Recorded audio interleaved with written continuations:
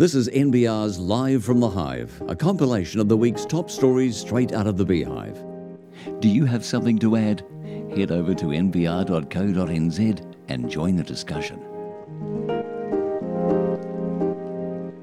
This is Beehive Banter, and he's back. Brent Edwards, once more on the hot seat after sitting at the pool bar ordering martini cocktails by the bucket load. But I digress. Because meanwhile, the PM, who remember was the police minister, has suddenly come to a realisation. Kiwis have had a gutsful of people thinking the rules don't apply to them. And he said, I've had a gutsful as well, for announcing a new crime policy, basically aiming for those supporting youth to commit a crime. Yes, that's right. Very close to the Nats policy. Brent, the PM said this is just a progression of what they've been working on for such a long time already. Yeah, well, it shook me, but it didn't stir me. It was good, eh? Yeah, look, I mean, it was clearly panicked. I mean, Panic policy. Yeah, and we're going to get into this awful thing of running into the election campaign about I'm tougher on crime than you are, and you know that it's just tit for tat. But from the government's perspective, from Labor's perspective, it's very late in the piece, election looming, so it looks pretty cynical. Well, it looks very cynical because then, not only that, when the Prime Minister spoke in the morning, he had to clarify policy a few hours later after admitting he was only human and misspoke.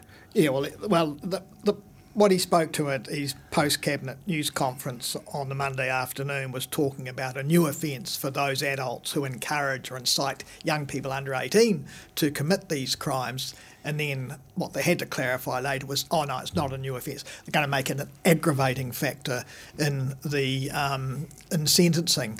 And I mean, obviously, the cabinet had discussed all of this. So how it for came minutes out, probably. Well, yeah, and if it came out of cabinet somehow, got interpreted wrongly in the press statement, and then in the written notes that the Prime Minister had, he didn't pick it up until I think it was an hour or so later. They then put out their correction. So again, didn't look great. And then, of course, later in the week they had then another announcement. Well, it was, there were three announcements.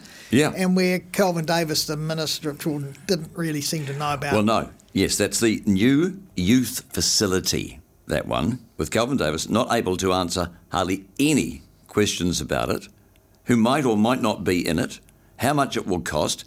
He looked, and I use this word kindly, befuddled, or a possum in the headlights, going like this, and then he said those words that he says all the time, like I said, because that's all he says, and then admitting no business case had ever been undertaken. Which again is, I think, a reflection of the rush nature. They're making this up as they go along. Yeah, surprise, surprise.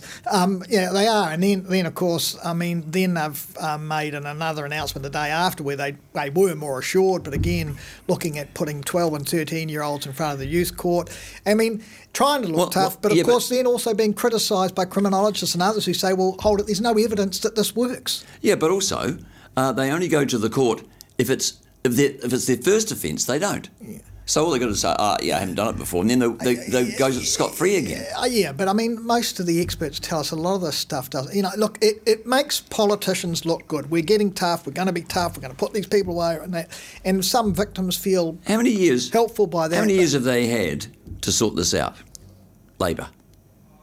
Well, a number of years, but how many years? When you say a number, how many? Well, they've been in government since 2017. Yes, I'm making a point here. But before that, though, this is not a new. Ram raids are a relatively new phenomenon, but the problem of youth crime is not new. The problem of crime is not new. Well, they do it because A, they can get away with it, and B, because they can get away with it. Yeah, I know, but we know contemporaries of ours when we were young, Grant, who did get treated quite tough.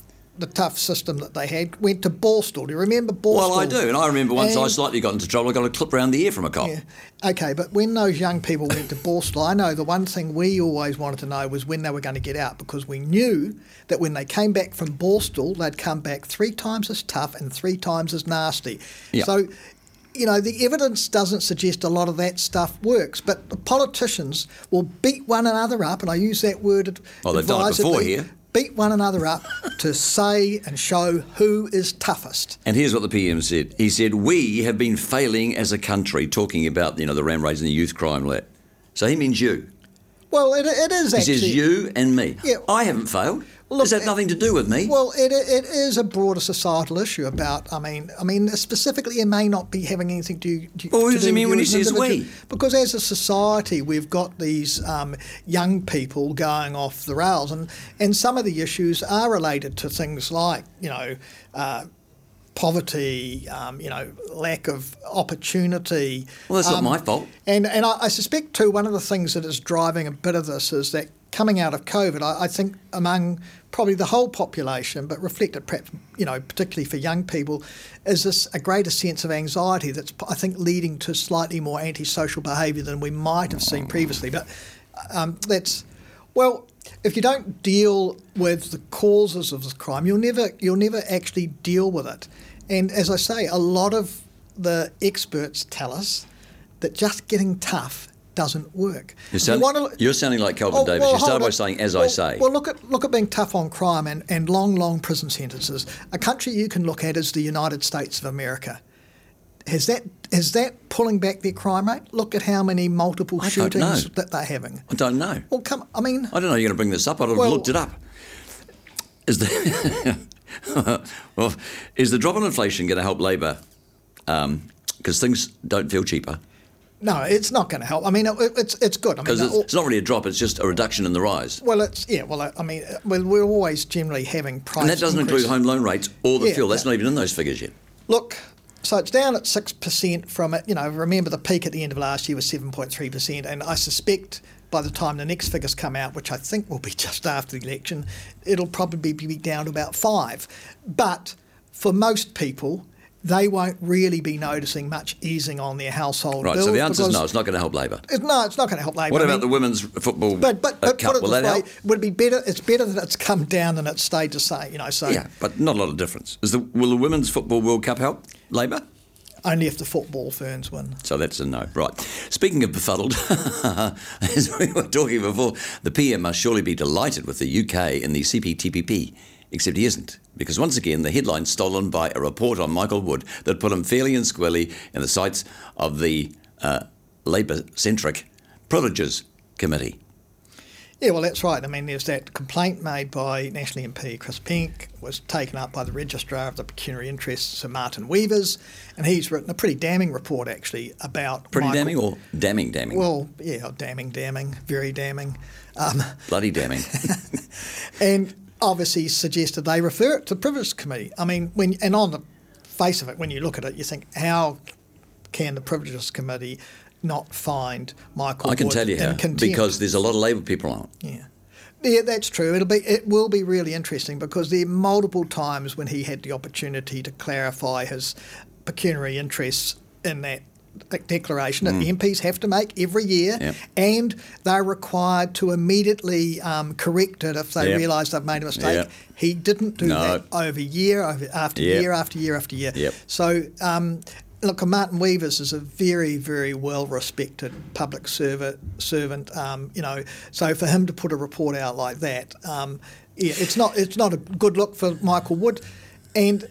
From the government, from Labor's perspective, it's going to obviously drag out over the next few weeks. Then we'll get the result. And if, as you say, if as you suggest, the committee doesn't find... I didn't suggest anything. I just pointed out some facts. Then actually that might blow the story up even more, to be honest. Right, speaking of other stories, what do we make? What do we make of the ACT Party list, Brent? Andrew Hogarth looks a shoo-in. To be getting rid of his farming clothes and his gummies and putting on a suit. Yeah, and Pamjit Palmer as well. I mean, they didn't attract those people into the party to put them way down the list where they had no chance of getting in. And interestingly, one ACT MP, Chris Bailey, I think he's at number 17. So, unless ACT gets a really good vote, he's probably out the door. But you know what? They're still a solid unit, aren't they?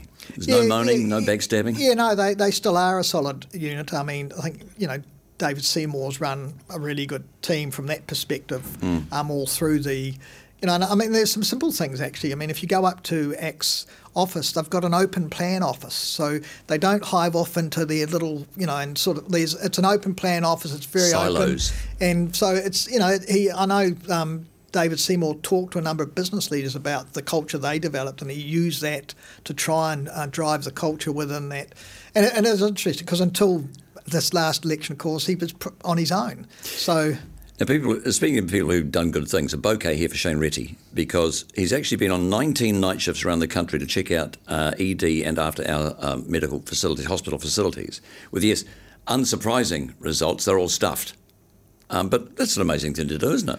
Yeah, no, well, it is. I think, to be fair, I think other, opposition health spokespeople and others, like police spokespeople and that will often go out with the police, that sort of thing. So Not 19 times all around the country. Yeah, I'm not sure if anyone's done it 19 times, but good on them, because obviously you go down, you talk to the people on the ground, you actually see what's happening on the ground, and it gives MPs a very good grounding about, and I mean, obviously his background as a doctor, it's not like he wouldn't know what's going on. No, that's right, that's good. Now, meanwhile, the Nats have said, hey, we're in it for you.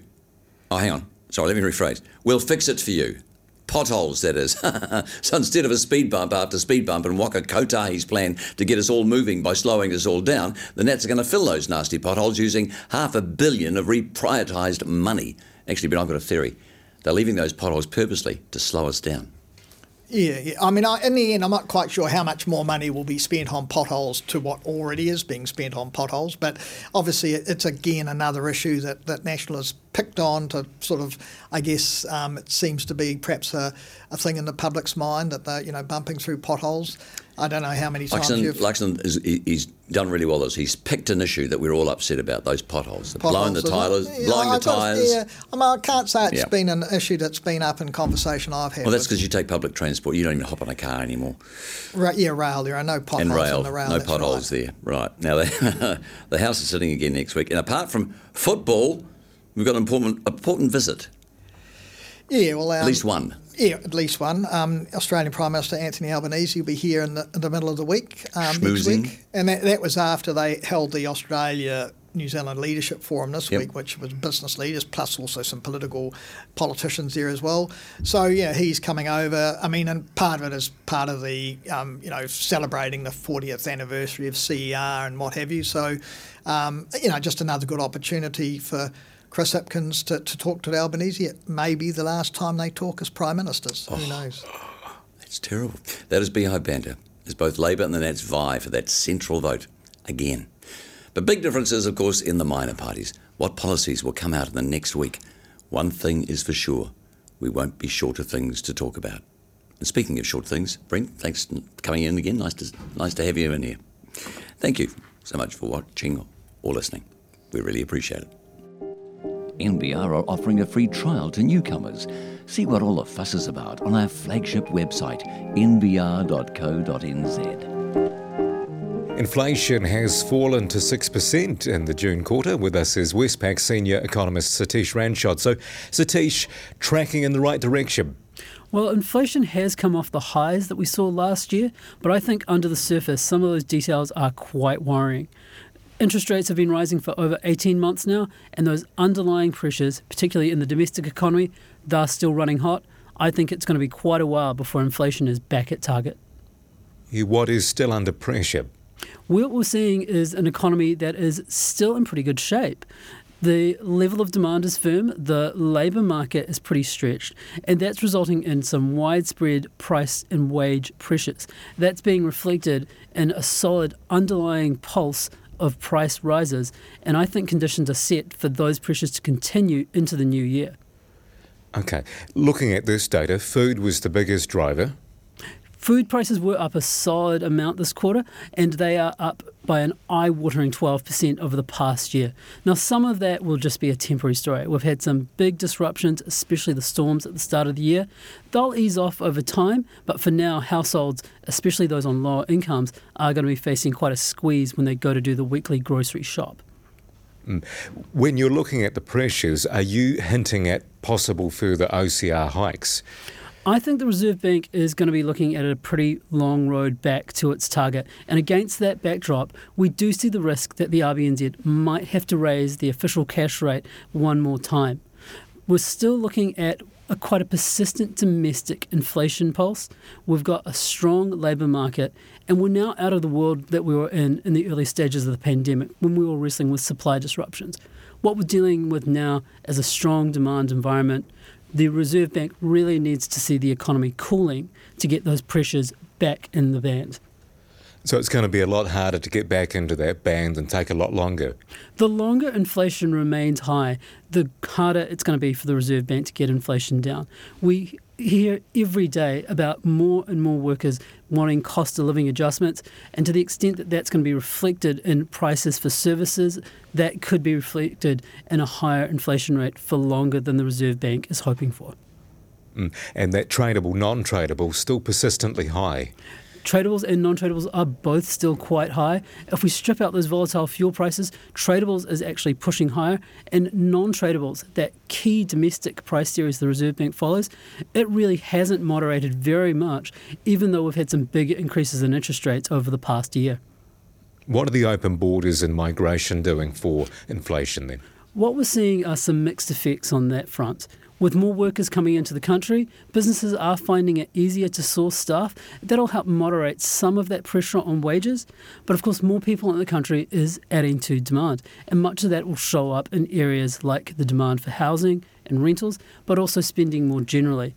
Overall, I think it's probably a bit of a mixed picture for the inflation impact, but I still think that we will see some ongoing pressures in the near term. What areas and categories will be under pressure the most, do you think? I think anything with a strong labour component is likely to see some continued large increases. So that's things like hospitality and dining out, but a whole range of services that require labour are probably facing some pressures. And that accounts for a very significant part of the domestic inflation story. It's where the Reserve Bank really puts a lot of its focus. Have food prices peaked? I think we're likely to see food price inflation easing off over the coming year. But the big issue we've been wrestling with has been those disruptive weather patterns.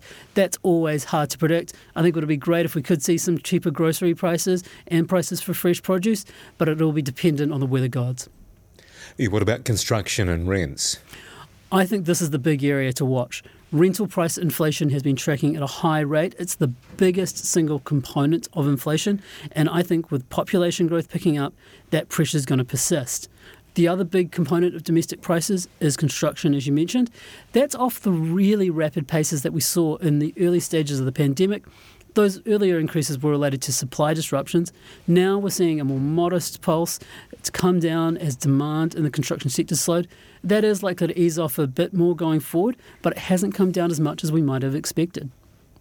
And inflation likely to be a political hot potato as we get into the election campaign. Those cost of living pressures are at the heart of a lot of the challenges we're facing as a country, and I think all political parties, certainly all households, will be keeping a very close eye on how it's tracking. It's a particularly big issue for those households on lower incomes, since we've seen big increases in the prices of necessities. And fuel's gone up recently as well as the tax has gone back on. We have seen that pick up in fuel prices, and that's going to be a worry for a lot of families. Often when we see that increase in fuel prices or other necessities, they have to cut back in other areas. That can be especially tough. All right, Satish Ranchod, thanks for your time. Thank you. Like what you're hearing? Join the discussion with our member subscribers at our website, nbr.co.nz. NBR columnist Bridget Morton believes the robo-debt scandal in Australia might have ramifications for the public service in this country. She joins me now. Let's start first in just a brief explanation about what robo-debt is. A Hollywood movie or...? Not quite as exciting, but had a massive impact on Australia.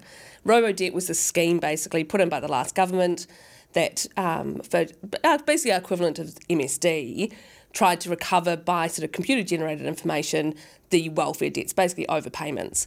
The problem was that there was a lot of issues with the system, and what it eventuated was that a lot of people made payments back that they didn't need to.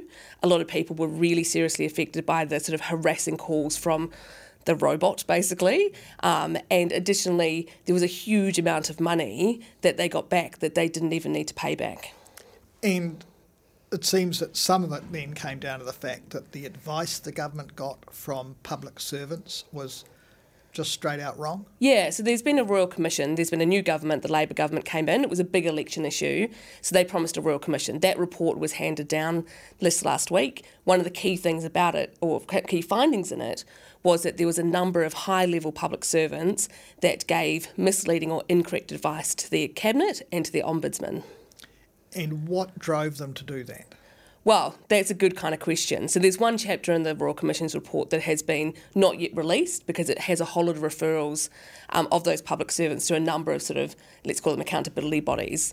And I think, there's a lot of questions about what drove them to that. There was a very strong mandate from the ministers from Cabinet that this is something that had to be done and had to be implemented. So there's a question about whether or not those public servants were as such just serving their master and doing what they thought needed to be done, or they were under massive pressure, so they were just trying to get it through.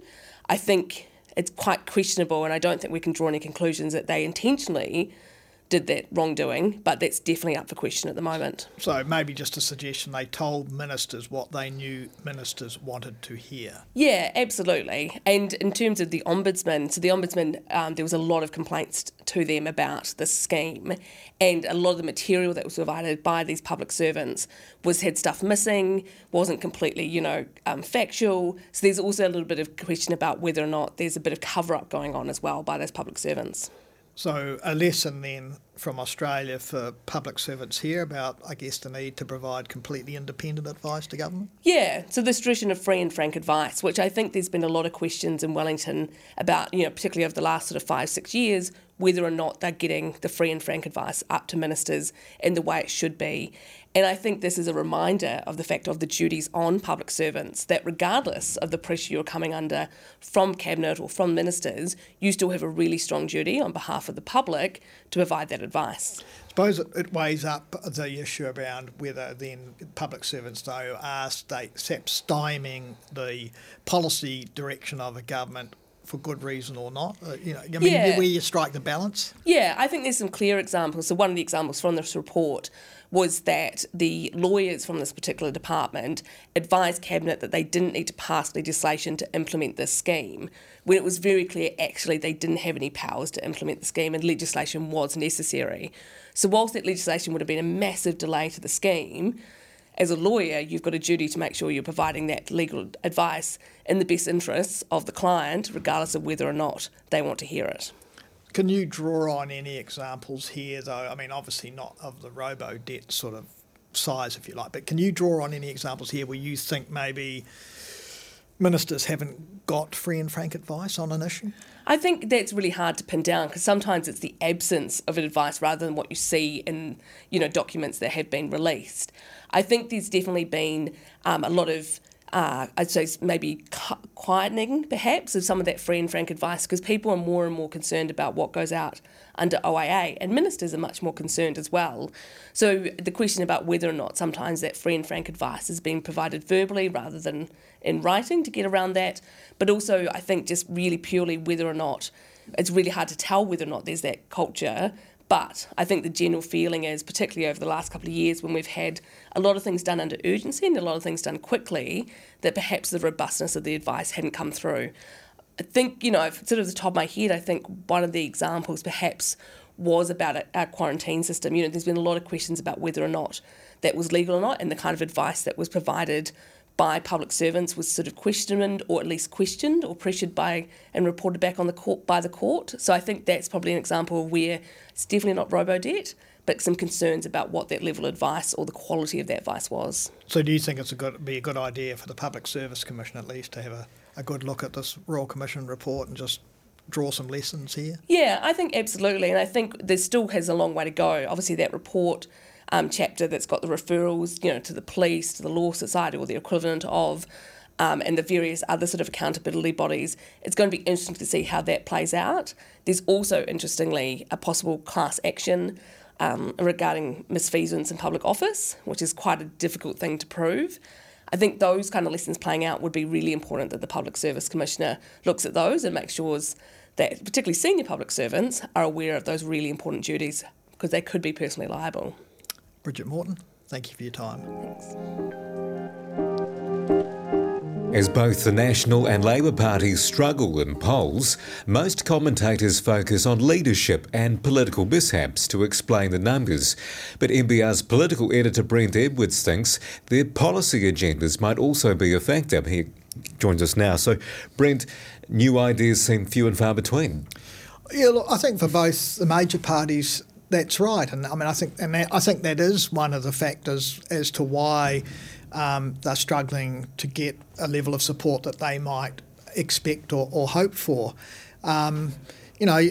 Elections are meant to be a contest of ideas, but really so far it hasn't been between the two major parties, and it doesn't really look as though it'll be. I mean, it's an argument between who can supposedly manage the economy and the country better through various crises, rather than who's got a great set of policies and perhaps new innovative policies to deal with some of the issues that the country's facing, particularly the old chestnut about how do you lift productivity and really get the economy growing in a sustainable way, not just based off the back of house price rises and increasing immigration. What impact might National and Labor's policies have on their popularity then? Well, I think we can see from the polls that and we're not just talking about one or two polls, a range of polls where both parties really stuck in the 30s, sometimes low to mid 30s. National's obviously slightly ahead of Labor in the latest One News poll, but actually looking at a range of polls, still quite close between them, and still quite close between centre-left bloc, if you like, and the centre-right bloc. But both parties, if you look at in the last election in 2020, obviously Labor got its 50%, unprecedented, but between them, the two major parties got over 75% of the vote. In the election before that, in 2017, the two major parties got over 80% of the vote. When you look at the polls as they stand at the moment, if those polls are correct and the trends are right, then in this election, National and Labor combined are going to have a number somewhere in the 60s. Okay. So that means there's more votes available for the minor parties, ACT, the Green Party, Te Pāti Māori, New Zealand First, the Opportunities Party. So it's going to be interesting to see how that plays out. And if you're talking about a contest of ideas, you probably see more of a contest of ideas, particularly with ACT, the Greens, Te Pāti Māori and TOP, who all have policies, people will agree or disagree with them, but that are a bit more bolder than the sorts of policies that the two major parties are putting in. So what opportunities does this give the likes of ACT and the Greens, etc.? Well, it does. I mean, what I think, again, you're seeing it. I mean, obviously the popularity growing, and it's amazing to think, for instance, the ACT Party now sort of, on 12%. It's already got a reasonable sized caucus. Only 2 elections ago, it got 0.5%. Back in 2017, and it almost looked as though that party was dead. So it's come back from the ashes, even though its founder, Sir Roger Douglas, has just said recently that he wouldn't vote for ACT now. But those parties, the Greens, Te Pāti Māori, and even TOP, and one of the other things is that the individuals actually within both major parties, and I've talked to a few ex-politicians who all quietly say that they don't see the depths of quality among either major party in terms of, and I think that's probably correct. And with some of the minor parties, you've got politicians who are perhaps even, have profiles that are higher than quite a few MPs in either major party. Obviously not higher than the two leaders, but so that's interesting. Even Raf Manji, the leader of TOP, out of Parliament, but actually still managing to get a bit of a profile and pushing. And I think TOP's getting some coverage because of its policy agenda. That's the interesting thing. I think that policies do matter. I mean, both the major parties, as I say, not particularly pushing any particularly bold or new policies. If you look at their various slogans, National, get New Zealand back on track, or on track to where. Labor, in it for you, in it for who, for what. I mean, so pretty vague stuff, actually. So for ACT, you're thinking their popularity rises because of their policy agenda, what they're proposing? Well, it's a bit of both their policy agenda. I mean, clearly they're much clearer around tax, although, National has got its tax policy of raising tax thresholds, but it's quite a careful policy. act would cut taxes more. And equally, obviously, on the other side, the Green Party would, Prime Minister and Labour leader Chris Hipkins has ruled out capital gains, wealth tax, etc. The Greens would do that. Top have got their tax switch policy, quite an innovative policy, quite different. Obviously, Te Pāti Māori have been pushing really strongly Māori issues.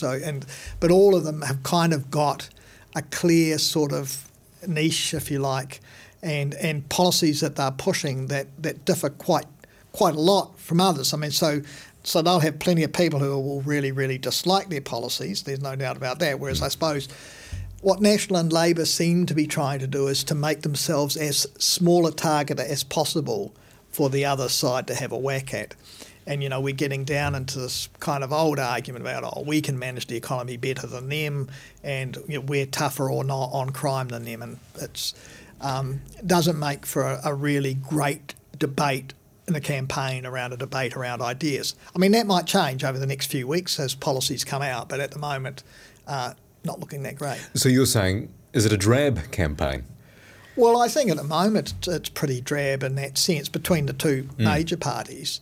They all seem to be a bit too frightened to kind of put a stake in the ground about, putting in place a really strong policy, a policy prescription that would be different and stuff that's just new, a bit more, Are they waiting for each other to trip up? Well, National hasn't had to wait because the government's tripped up so many times this year, it's hard to put a number on it now.